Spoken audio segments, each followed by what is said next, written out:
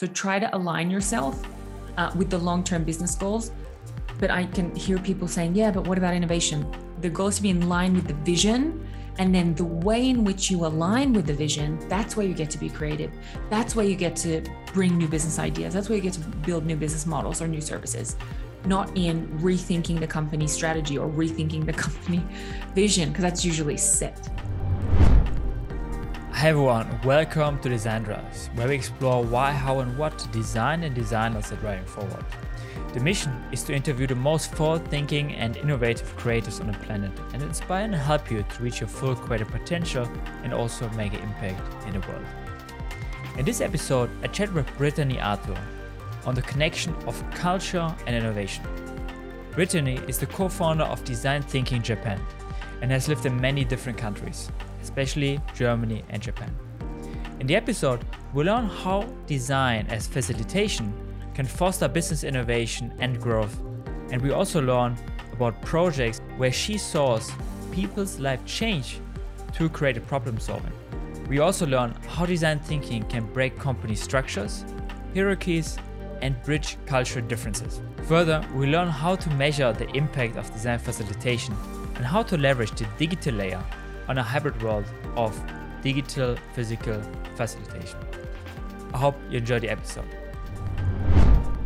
All right, I'm here today with Brittany Arthur. Thank you so much for taking the time.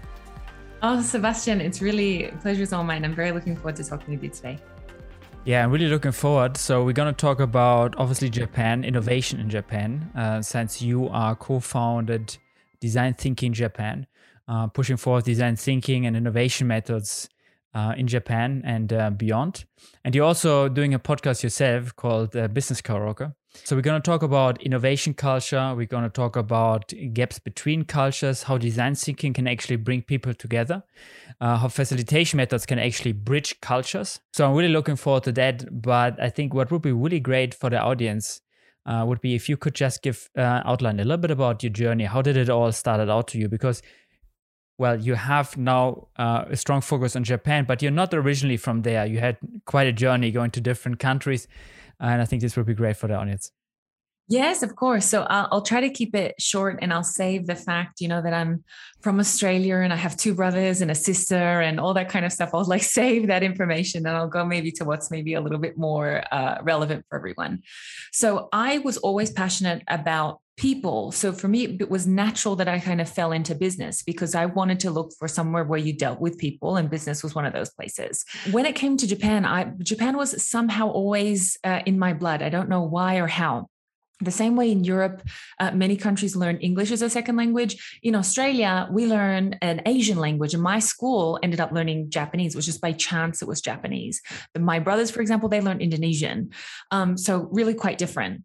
And I knew really almost from day one that I loved this language. I loved being a part of just seeing how beautiful it is when you write it, for example. However, thinking and looking at kanji on the whiteboard or in the blackboard in those days and thinking it's cool versus building a career requires two very different paths, right? So I knew for me that it was really something that I wanted to do. So I went and I studied. I have a background in business and Japanese. And after university, I went straight into working for Japanese companies. Everything was pretty straightforward up until then. And then in 2011, when I was working for a German company, actually in Japan, I started not only looking into better ways of doing things, because I recognized that we were leading these multi-stakeholder, multicultural, multi-language projects, and somehow some were effective and some were successful and some weren't. And I was looking into why that would be. And then before I found out what the answer would be, there was the largest earthquake in Japan's modern history in 2011. And exactly at that time, I was basically required to move from Japan to Germany to continue with my work. And I thought that was a really great opportunity for me, because that was where the D School was, which is at that time in 2011 was one of, I think maybe two. I think they had the one at Stanford in the States, and then they had the Happy School of Design Thinking, and that was in 2011. There's been a few additional D Schools since then, but back in 2011, that was one of the first ones. And then I thought, this is actually maybe a really great opportunity for me to look for answers to that question that I was looking for, which is, how do we get people to work together more effectively? And how can we get to our goals more effectively, really? And then I spent 8 years in Germany at the D School, and then also working in a European context, because I really actually wanted to come back to Japan. I wanted to bring human-centered design and design thinking back to Japan. And I thought it would happen much, much more quickly than it actually did, which isn't necessarily a bad thing. It's just one of those things in Japan, things take time. And then in 2017, we had an opportunity to go to Japan and take our business from Germany to Japan and start not only running human-centered design sessions for, we ran it for two reasons. One is for innovation, so for businesses to solve business problems. The other one is for education, to really build that skill set in Japan. And that was in 2017. And basically since 2017, Japan has been my focus since then. I loved my time in Europe. I miss Germany all the time, but for some reason it was the right time to move to Japan. And now our business completely focuses on the Japanese market. And the reason that the podcast even exists really was because of COVID, because I am a facilitator in my heart, in my soul. I'm a facilitator. I love talking to people, and isolation for me was like the worst thing ever. It was so hard. And, my husband was just like, I'm sick of listening to you talking about like human-centered design in Japan. Like, talk to someone else, like start a podcast, like start a YouTube channel, but like stop talking to me about it. Like, I've had enough. So I said, okay, you know what? I'm going to do it. And basically that was like a year and a half ago. And now the podcast is almost like a year and a half old. And we talk about human-centered design and innovation, not as it is in the textbooks, as when I studied at university, because what I studied at university just does not equip someone to be an effective business person today. And that's why Business Karaoke exists. And that's kind of and I love talking to people who love talking about human-centered design, which brings us basically today to you and I having a conversation about those things. Mm-hmm. Amazing. Thank you so much for outlining that. And I think, it's so important. I always tell this also to, young designers, if they have the chance to experience through their education, or especially like in their early 20s and 30s, to go to different places, experience different cultures.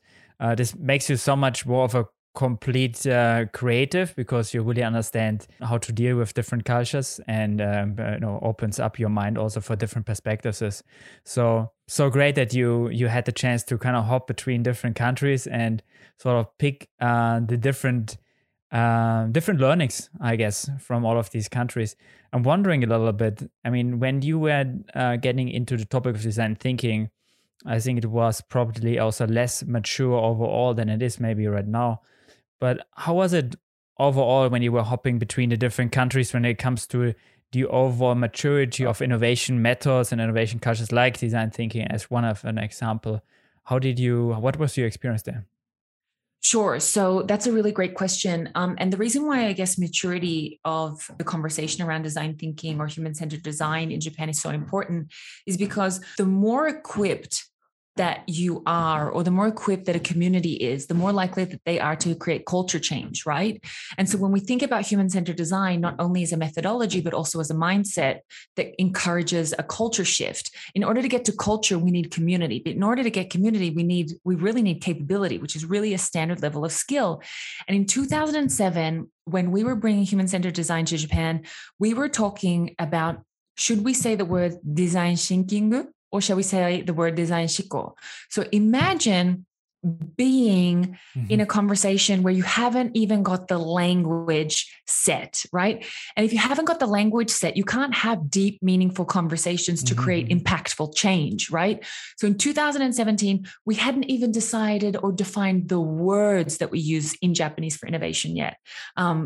Which is actually why the Business Karaoke podcast is called Business Karaoke. Because when I try to explain to Japanese people, use an innovation mindset, be open, and it's a flat hierarchy, right? That they think like, what the hell does that mean? Because innovation is also an English word. So it doesn't really mean anything. But if I tell a Japanese person, think about this innovation workshop in the same way that you would go to a karaoke bar. Immediately, they know what I'm talking about. They know that everyone's going to have a turn. They know that they have to support each other. They know that it's for a short period of time. They know that you have to get out of the building. They know that you're going to feel uncomfortable. So for me, in 2017, we had even defined the wording for innovation or human-centered design in Japan, which actually I would say then, if you think about on a world stage, especially, for example, if you compare it to markets like Europe or the US, they were much more advanced. I would say 2011 was even a time where the US was quite advanced. And then if you think, for example, about Germany was kind of more around probably like 2013, 2014, I would say Germany came really into its maturity in human-centered design. And it's, of course, still growing. But I do remember that you had a good community of human-centered designers in Germany in 2012, 2013, 2014. Mm-hmm. Whereas in Japan, we also run the Toyoko Design Thinking Meetup. We're the only bilingual human-centered design or design thinking meetup in the country. So this is still very new. That being said, I feel very excited about what Japan can do, because there's a lot of lessons we can save ourselves, because we've seen the growth of Europe, we've seen the growth of America. So we can just simply learn and then maybe create the Japanese story. Mm-hmm. That makes sense.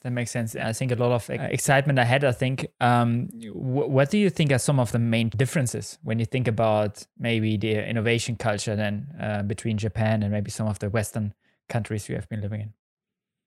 First things first is speed. Companies in Japan are long-term thinking countries or companies. And I know that we hear that, but just to give you some data about what that really means is that 56% of companies over 100 years old are Japanese companies. So Japanese companies in general are longer-term thinking. And so when we think about things like design sprints, or we think about short iteration cycles, I would say this is for me one of the biggest hurdles, trying to instill urgency or trying to instill a little bit of speed into Japanese companies than you would see, for example, more in other Western companies that tend to move a little bit more quickly. While that's a really good thing that Western companies can move a little bit quickly, you also see that the fire burns out very quickly as well. Okay, boom, we launch a product, we launch a service, we launch a project. That's great. 4 weeks later, who's responsible? Nobody knows, right? Whereas in Japan, you'll take much more time kind of bringing the project to life, but it tends to stay alive a little longer. More care, right? To really follow through, right? That's right.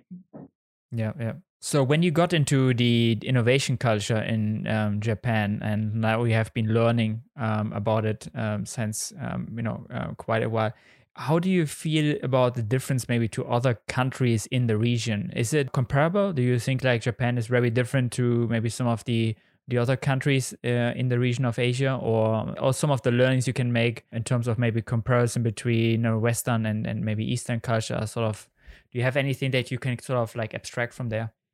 Yeah, that's a great question, but I'm not necessarily one that I'm super equipped to answer. So the same way that I lived in Germany for 8 years, I don't know the first thing about French or France, but I do know, but I can speak German and I know about Germany. Is the same thing for Japan. I very much know the Japanese culture and language. The thing, however, that we can keep in mind for the Asian region in general is that it's extremely collectivist, which means that group consensus and stakeholder buy-in is essential. We also see that long-term thinking tends to be much more of an Asian characteristic than other places. Another thing that we even look at, if we zoom out of the region a little bit, we can even look at the same way that you can kind of break up Western, Eastern Europe. You can also break up kind of Northern and like Southeastern Asia, whereas you have some really exciting countries coming up like Indonesia, the Philippines, Malaysia, that are investing in technology and that are moving and are growing at a very, very high speed. And especially if we think about, countries like South Korea, I think the profile of the most connected person on the planet is a South Korean female teenager. So if we think about that, I think the Asian region is a really exciting place to be, not only population-wise, is in terms of there's some really great and exciting demographics, but I also think the Asian is an exciting region to go into because it's a little bit different to this kind of like short-term thinking, quick win, Western mindset. I think working with an Asian partner or even seeing what kind of innovation can come out of Asia, I think is certainly something to watch. Mm-hmm. Yeah, totally makes sense. The French-German comparison made me think a little bit. There are for sure some differences. If you think about maybe some of your first experiences with the topic of design thinking, were there any kind of particular projects you may had in the past that really made you realize the positive impact that you can have to an organization, to business, to society, to design thinking, and can maybe share some light on maybe a particular project you can talk about? Yeah, sure, absolutely. When we think about human-centered design or design thinking, we often think in terms of disruptive innovation, these big, huge changes, the changes that, break business models and create new markets. But for me, one of the really exciting moments of human-centered or implementing or utilizing human-centered design in Japan wasn't what we call big I innovation, so like big disruptive innovation. Rather, it was more like process improvement, more like small I innovation. We're working with an accounting department within a very, very large Japanese company. And this accounting department had a few problems. One being that they were consistently late every month. And accounting departments being late is a problem. It's a problem from literally everybody. So this was a problem. And another thing we also started seeing is that not only were they running late in most of their processes, but they also had an extremely high sick day ratio. So that a lot of people were taking sick days. And you can imagine it's because of the stress, right? So we started doing some digging. We started understanding. We said, what's kind of going on? Firstly, because into human-centered design thinking, before we jump into solutions, we ask what the problem is. So if we didn't do that, maybe we would have said, okay, accounting, here's your new roadmap about how to keep on time, or here's your new app that helps you keep your documents on the cloud to save time or whatever. But before doing that, we didn't jump to solutions. We asked the question, what's really going on?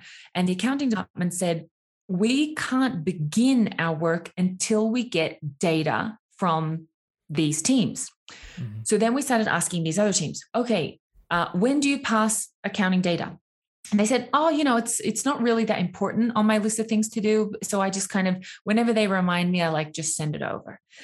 And then we started recognizing that something that is absolutely critical to one department is a nice to have for another department, but they didn't know that, right?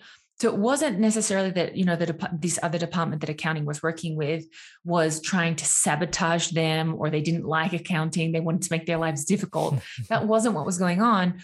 What was going on is that they just didn't know, right? So what we want to do, and very often in human-centered design, is that we want to create awareness. So we ran a workshop that included both the accounting department, this other department, in order to map out we used a journey map to map out the current process. And then we iterated on that journey map to create an ideal state, an ideal journey. And in that session, you heard things like, oh, I had no idea that's so important. And you had some accounting people crying in the room because they were saying things like, I've been suffering from this and I haven't been able to go to like my daughter's like theater rehearsal. I haven't been able to go to my son's football games because I haven't been able to leave work on time, simply because there was a lack of communication in the organization. So this was not only affecting how they did their jobs, but how they lived their lives. After iterating on that and creating a journey that was reasonable both for accounting and for the other department, we started seeing not only was accounting no longer late anymore. The thing that I felt most proud about was that the sick days went down, that people were no longer stressed, because I don't think that's acceptable. I don't think it's acceptable in our world that people are sick, physically sick from their jobs. And this is why, for me, human-centered design is so important, is because we want to not only create products and services that are human-centric, but we also want to create a workforce and a way of working that's human-centric, because we spend so much time at work, especially if you're a Japanese worker, you spend a lot of time at work. So for me, that's probably one project that stands out. Mm-hmm. Super interesting. I think it also shows that maybe what is maybe the most important project to some people is not maybe the most flashy news, but it's about the most meaningful impact you can make to people's life. And I think, I can connect to that, these are the sort of projects that you will remember most, comparable to maybe the most flashy projects. So thanks for pointing that out too. Were there any negative experiences you made in all of that? Of course, you had to kind of build some bridges between people, departments, cultures. So I'm wondering, I think there might be also maybe some negative experience the audience could learn from, any kind of failures in projects where you took learnings away. Sure. The learning experiences, as they say, they suck, but they instruct, so they're not good, but you can at least learn something. The negative experiences for me have themes. And one of those themes is not having a clear outcome or a clear goal. So for example, and this is particularly difficult if you're a facilitator and you're not in the client team, nor are you in like the product team, that you're like just hired to facilitate the session, for example. This is where some people can get really into trouble, where they don't have the context of what's going on with the client. So for me, number one thing that is literally a Shinkansen ticket, like literally a bullet train ticket to failure, is not being clear on what the client is expecting. Is the client expecting a high level prototype as an outcome? Are they expecting a low level prototype as an outcome? Are they expecting ideas, or are they expecting, for example, like a reframe of the problem? So, which is another thing that when you're working with a client, you have to make sure that you're managing that problem space and the solution space, that you can't, if you're running like if the first session, you're probably not going to get to solutions. You're probably still working on reframing the problem. And if the client doesn't understand that in human-centered design, we reframe problems before we solve for them, this is going to not meet their expectations, and you're going to have frustration on the client side. Because, this happens especially with larger design agencies that charge, that you'll get a bill for, $100,000 or euros, and you haven't even solved the problem yet. And the client's thinking, are you kidding me? Like, what's this bill about? And they're saying, oh, it's part of the process, because, we say that you want to spend 90% of your resources figuring out what the problem is, and then 10% to actually solving it, right? So for me, the negative experiences that I've had have come from not having clear goals or not having clear communication with stakeholders. That's really key and has really been a pain. And I've had to really go back and have some real, like those come to Jesus moments, like stakeholder management, conflict resolution kind of meetings. I've had to manage those because the people that I was supporting, their stakeholder expectations were way off. So making process transparent from the beginning and making outcomes transparent, right? Yeah. And interesting, because sometimes the client doesn't know. Sometimes just what do you expect to get out of this? And they often won't have an answer.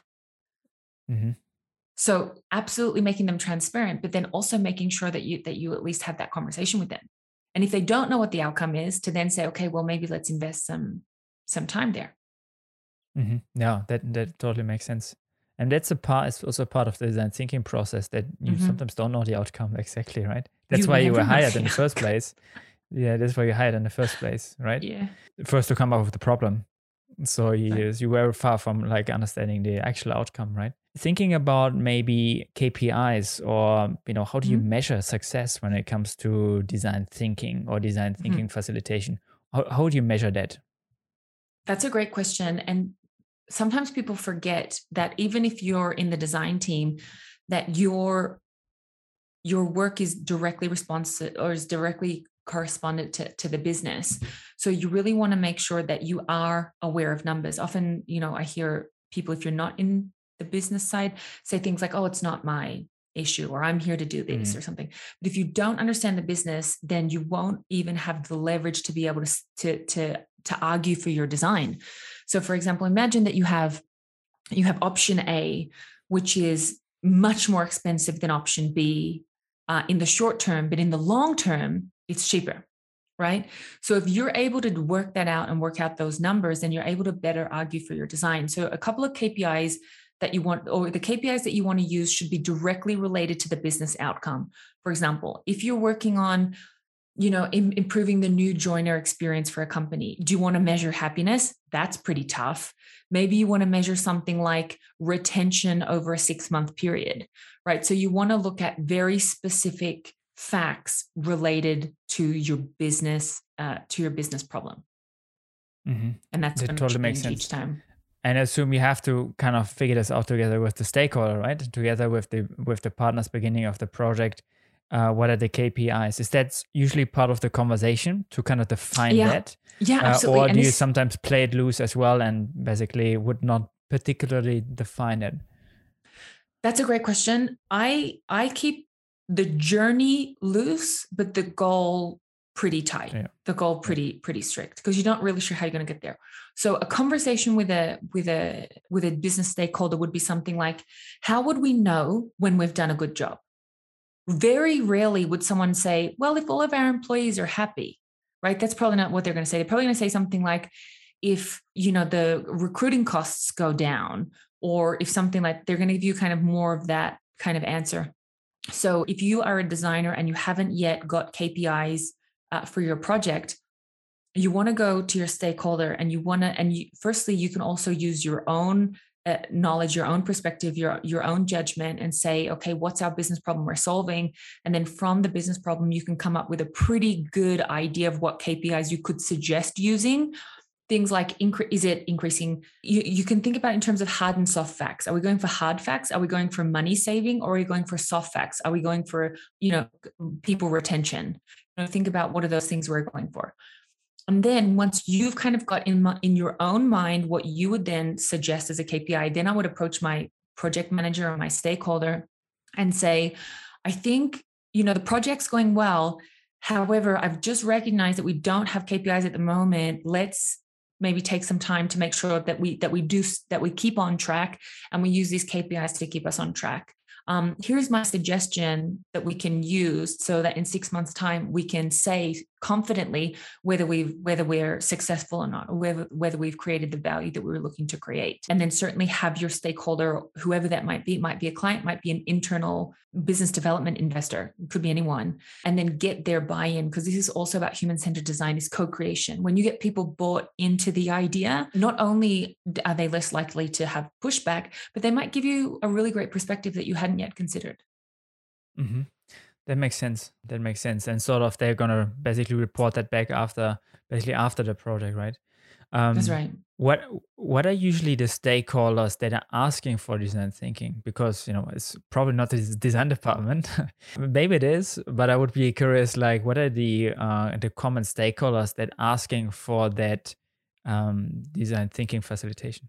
So I would say there's been a development, Sebastian. We've moved from design thinking and human-centered design to being like an HR training tool, to now the main requests come from business development managers or sales from the sales department, people that are saying, we want to be able to collaborate better with our clients, or we want to uncover or unlock opportunities that maybe we're unaware of yet. And we want to use design thinking or human-centered design, or we want to reframe the problem, or we want to run an ideation session in order to unlock perhaps hidden potential that we weren't aware of. So that's usually the person who now, in 2021 going to 2022 compared to 2017, that's usually a person. So we've gone from HR to sales.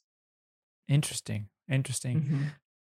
And it kind of makes sense as well. But I assume then, if it's not so much about, I think very often design thinking is also used, classically probably, as maybe that's where it's, maybe before HR was mostly in product innovation, right? And, I think there you find a lot of application for design thinking to come up with product solutions, right? For customer problems, right? Using it in sales would obviously mean that you really have to then understand basically what are the workflows they're using, right? So basically how they're getting in touch with their customers, right? And that might be different to like maybe a business that does sales via the phone versus like via email. I also assume it's difficult to pull in the other stakeholders, right? To pull in customers into that conversation, right? So you have to work with probably data you have or insights you gather from the group, right? I would say yes and no. I think like you mentioned, leveraging data and using data is an incredible input. It's an incredible input for sure. And I think the more data you have, the better story that you can tell about what's going on, right? So for sure, I'm with you on the leveraging and using data. Working with the sales team and the client is more like a relationship building approach than it is problem solving. So I would recommend using like problem solving. That's when you want to use your data, like you mentioned. But as you said, isn't it difficult kind of getting the client and the salesperson in the room, like how to get them kind of like talking? This is actually an opportunity that if you reframe it, can actually act more of a relationship building kind of alignment tool than problem solving. So for me, particularly when you're working with a Japanese customer, you want to have multiple touch points. You don't want to have, we have one workshop and we either get success in the workshop, like, or we don't, you know what I mean? You really want to make sure that you have multiple touch points. You want to have multiple meetings, multiple workshops, multiple opportunities to gather data, because Japan is a very high context culture and you won't get all the information in one meeting. So leveraging data and analytics to tell you part of the story, and then running a workshop with the people to tell you the other part of the story, and then adding that together and then creating the fuller story, that tends to be the better approach. Yeah, it makes sense. You don't phrase it as problem solving, right? If you invite the the clients, right? So you frame it as a retro almost, right? To like, how can we improve the collaboration? How can we make it even better? What are the things we can improve, right? I think, it's really up to the framing. So that totally makes sense. How do you ensure that innovation doesn't get lost in the transition? Because that's, I think, one of the challenges with, if you come in as an external stakeholder into a company, you try to push innovation forward, you try to bring people together. Well, you maybe set some KPIs, but then like there's a lot of work that has to happen after the facilitation, right? Like people actually have to follow through. And there's just so much you can, depending on how the product is set up, you can ensure that, but you can maybe do it in the way you set up the facilitation or the product in the first place. So I'm wondering a lot about, how do you make sure that the innovation that you create doesn't get lost in the transition? I think this is a great point. Or implementation, sorry. Yeah. And one way that you want to approach it is that you want to work in companies or with companies who have a commitment to innovation or to change or to the client experience. If you work with someone or if you're working with someone that says, hey, can you come in and run a workshop for us for a day? We just want to see what design thinking is. We have no company commitment to human-centered design or putting the customer at the center of what we do. We just kind of want to see what it's about. I would treat this customer as someone, that's kind of like window shopping. They're trying to see, is this something that we want to do or not? And I think it's a great thing, because we can't just assume that everybody is bought into the idea of customer centrism, right? We want to be able to communicate why it's a good idea. So I think as professionals in the industry, I think there is an element of responsibility that we hold to build awareness for others that aren't aware. But the real key to ensuring the impact is that the action has to be in line with the business goals.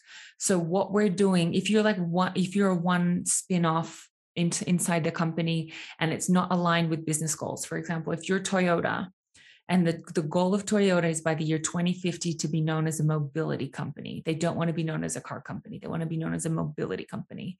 So if you're running an engagement that's not in line with the long-term vision of the organization, I think that's where you might get an initial excitement, but you're not going to get that long-term impact because you're not in line with the long-term business goals of the organization. So try to align yourself with the long-term business goals.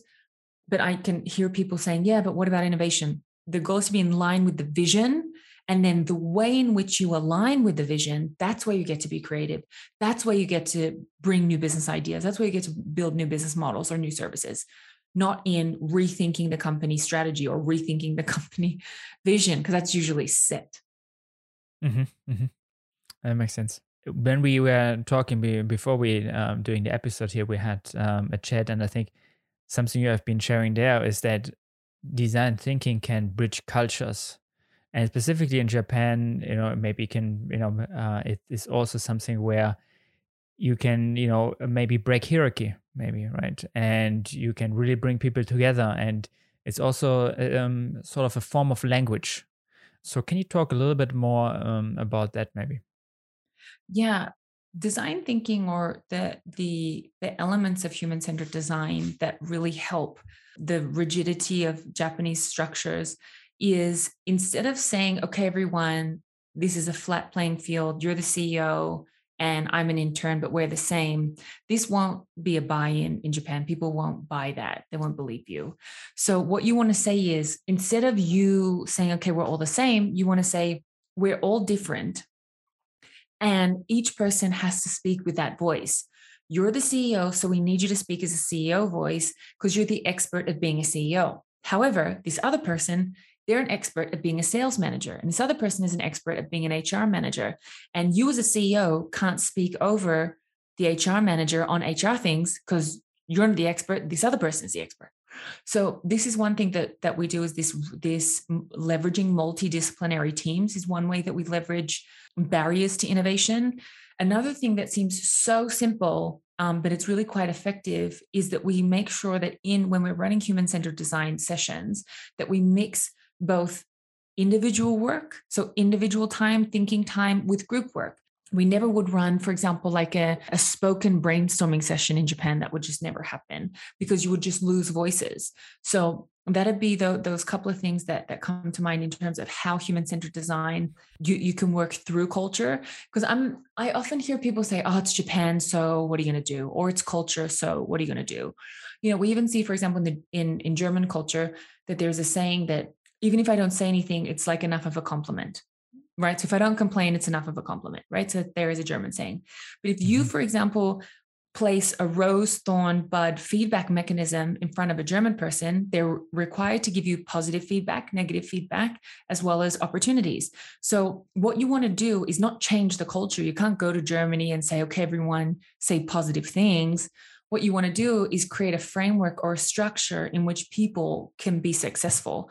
And in Germany, it's creating like a rose, thorn, bud. And in Japan, it's certainly making sure that we split individual work and group work, that we clearly define divergence and convergence, and that we support in those short iteration sprints. Yeah.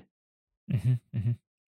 Yeah, I can assume, I think if you have, I assume this becomes then very challenging if you have multiple, because you were pointing out a couple of things that are very culture specific, right? So really some knowledge, like how you deal with like a Japanese client versus maybe a German one or European one. If you have like global teams, then I think you may have to come like to some kind of generic approach. So you can't really apply it that way, which I think maybe more and more is also the case that you kind of have to deal with that, right? That's right.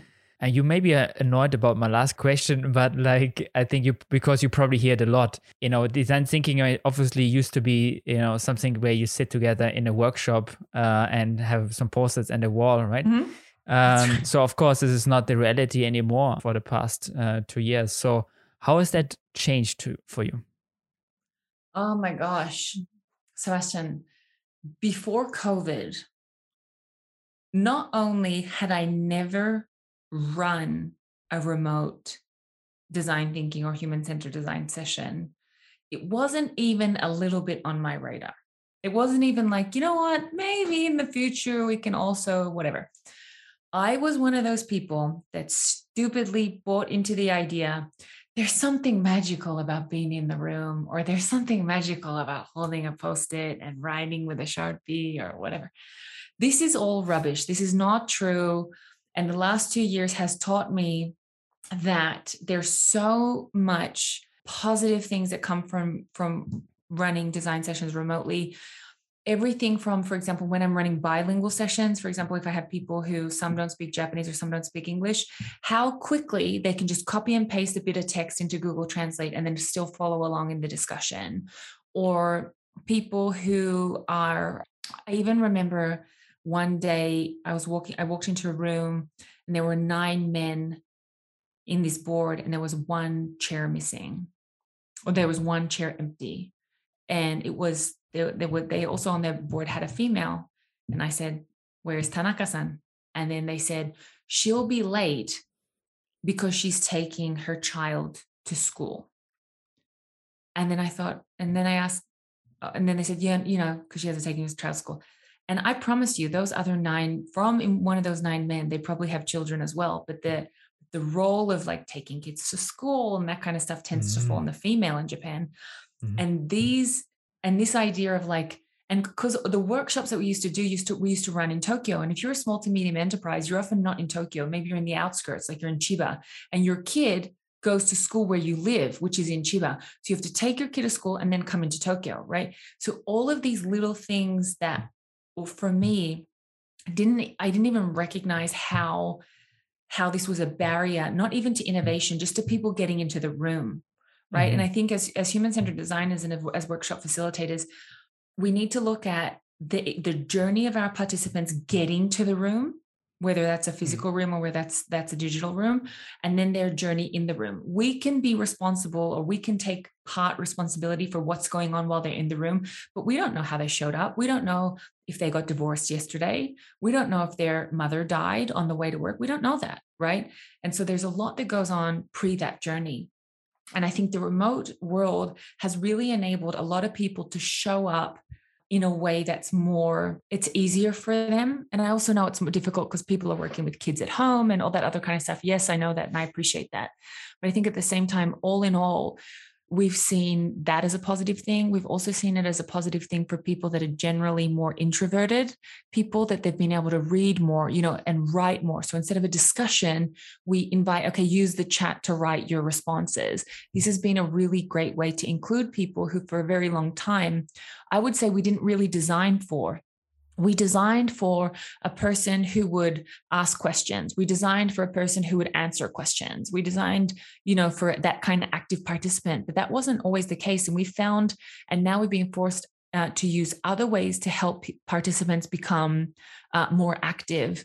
And I think for me now, however, as much as I think remote has brought us so much, for me, ideally, like let's go a couple of years down the track when we have COVID at some kind of reasonable level, not like, for example, now, I would love to see individual work or this kind of like divergent methods. I would love to see that remote. For example, things like ideation, things like the creative matrix, things like feedback or something like that. I would love to see that remote, but I would also love to see maybe more of those convergent methods, whether you're building a prototype or whether you're having a team discussion.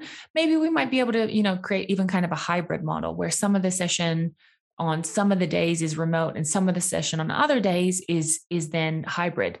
Another thing that's also really great about remote is documentation.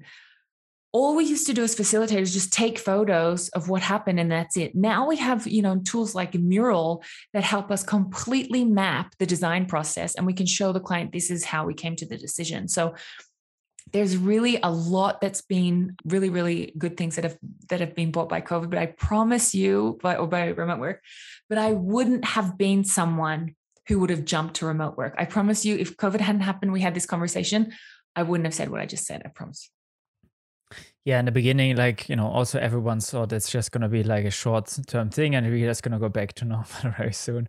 But I think it's really shifted. I think, innovation matters, like facilitation and so on, I think quite drastically. Actually, right. I made an interesting experience some weeks ago. I was on a large workshop actually at a location. So we were actually all together, but we were still, it was not about design thinking. It was just a workshop about digital innovation. And actually we were using digital tools, so Miro in this case, but we are being also together at the same time, because it just provided everyone also the ability to, to contribute quicker. Mm-hmm. And I was like really surprised about like how well this worked. So that's for me ideal. Yeah. So you were you could leverage the digital gathering in some aspects, and sometimes there were breakout sessions again. So then we had smaller groups and they were physical again. So you were actually using normal process. But then when we were all together, this was for many parts of the workshop, we actually used the digital tools basically while sitting together in a big round. And you could use timer, voting, all of these functions very well and together and bring together a lot of people.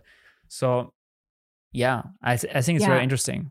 Yeah, and I hope that's the next phase, as in, even if we are, for example, together one day, that we don't lose the benefits of these digital tools, and that somehow, through the metaverse or whatever it ends up being, that we can leverage the benefit of being together with also the benefits of what technology brings us in terms of ease of access and people getting involved and engaged and documentation. So I think, finding that sweet spot between face-to-face and technology is going to be a really exciting next chapter. Yeah, because I think there is sort of a rational and emotional factor to it, right? So you can think about basically the functional value of adding technology to the workshop facilitation, right? So maybe this makes things more efficient and you can maybe create faster results. But then you're going to lose sort of the emotional factor, which people should not underestimate, is that people actually come together and they're working together and they're creating bridges and there's connection between people. This is going to be in the long term helping the culture in order to move innovation forward or just strengthen the culture in general. So talking about, for example, that specific workshop where I was participating, like we were leveraging the digital tools for the efficiency, for the output, but then we were still together because that allowed us, everyone to connect, to socialize, and have these emotional factors, these soft factors that are also important, I think, to design thinking. And sort of bringing these two worlds together, because that's, I think, one of the downsides of purely digital design thinking stage, that you kind of lose that factor a little bit, right? Because it's a little bit harder to bring people together and, have a chat and a coffee chat and all of these different things that you do. And exactly. They're also valuable, right? Yeah. So thank you so much, Brittany. This has been super interesting. I think, I hope the audience learned a lot. I'm pretty sure. Unfortunately, we have to wrap it up because of time. But again, thank you so much for taking the time. No, likewise. And I think what you're doing with your Design Drive podcast is a really exciting thing. And so congratulations to you too. It was a pleasure to be a part of it. Thank you. All right, that was the episode. Thank you so much for tuning in. If you enjoyed the episode, make sure you give it a thumbs up and let me know in the comments or by tagging me in a post what were the biggest learnings for you in the episode. I'm always super curious about that. If the episode provided you a lot of value, make sure to follow and subscribe and share it with friends or others so they also have the chance to learn and grow themselves. All right, until next time, cheers.